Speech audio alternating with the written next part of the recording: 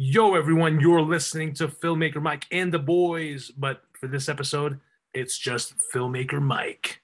So I just finished watching the Book of Boba Fett, Chapter 7, and I thought it was great. I really enjoyed it. I loved it, in fact. It was a fantastic chapter and a good wrap up to this series, or to the season. It says season finale.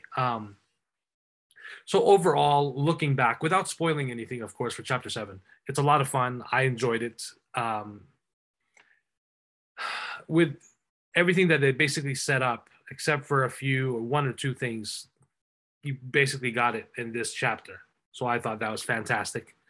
I'm looking forward to The Mandalorian Season 3, of course. Really excited for that.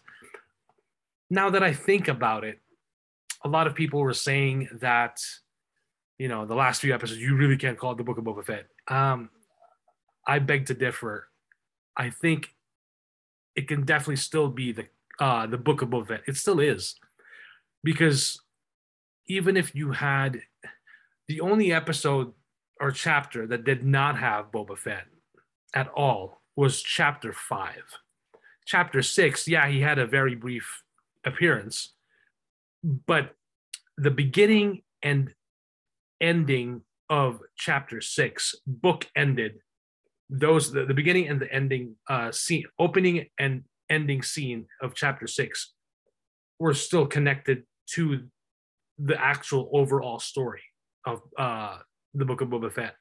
So you can just say that Chapter 5 was the only one, but of course it makes sense because the Book of Boba Fett is a spin-off of The Mandalorian. So it makes perfect sense.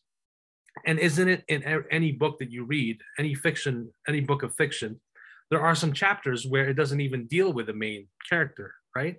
It'll deal with maybe the villain or maybe someone else, a supporting character. So it makes sense. And like this, so yeah, within the 7 chapters, you only had really one chapter, Chapter 5, that did not have Boba Fett at all because it was all Mando, and it was Mando season 2.5. But it made sense. I admire the writers of the show and the producers, especially, of course, Jon Favreau and Dave Filoni. That may be no surprise. I've been very vocal about that. This is still a top-notch show. It was great, especially the last few chapters. The first 4 chapters is all Boba Fett and his story on where he, where he came from, his childhood, and to where he's been ever since, he fell down that pit in the Sarlacc pit. So, and then, of course, being adopted by that Tusken Raider family and learning a lot of other skills and learning how to live amongst people and actually wanting to give up the life of a bounty hunter. So I really dug what they did with this show. So, and yes, a lot of people have different expectations and they wanted this, they wanted that. But that's the thing. Personally, for me, I try to temper my expectations. I'll be excited about something, but I try to temper my expectations just because I don't want to be so disappointed, especially if I'm thinking something that it might happen, I just try to be loosey-goosey, I guess, about it. Anyway, this is a really fantastic chapter. I enjoyed it. And again, without spoiling anything, I'm definitely just going to have to save the spoilers for our regular episode when I get to discuss it with the other boys so that we can all talk about it. Because I figured a lot of you may not have seen it yet. So at least I'm keeping this one spoiler free. I'm just giving you my general overall thoughts on the series as a whole. So, but now that that's done, I'm really looking forward to Obi-Wan Kenobi. That's coming up in a few months. It's already February, so that's coming up in May. The assumption, the speculation is that it's the first episode or chapter will be released on May 4th, for May the 4th be with you, which is appropriate.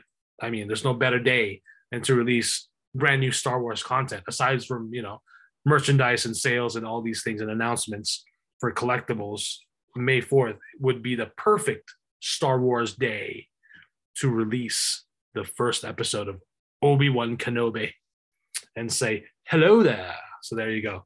Anyway, that's pretty much it. Just wanted to share my thoughts, non-spoilery thoughts on Chapter 7 and my overall thoughts on the Book of Boba Fett. I enjoyed it a lot, especially the last few episodes, of course, were fantastic. Don't get me wrong, the first 4 chapters were good as well. I also enjoyed those as well. I enjoyed the story that it was trying to tell and, showing us where Boba Fett has been and what he's learned and how he's able to assimilate, with the Tusken Raiders. So, and it was an eye-opening experience with the Tusken Raiders because there are many different tribes.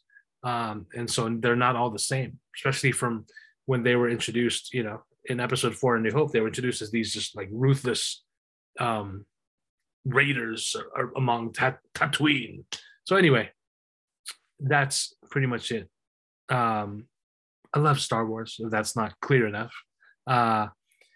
Thank you for listening. Thank you for watching. If you're watching this on YouTube, or you're perhaps listening to this on Spotify or Apple Podcasts or iHeartRadio, we do appreciate the support.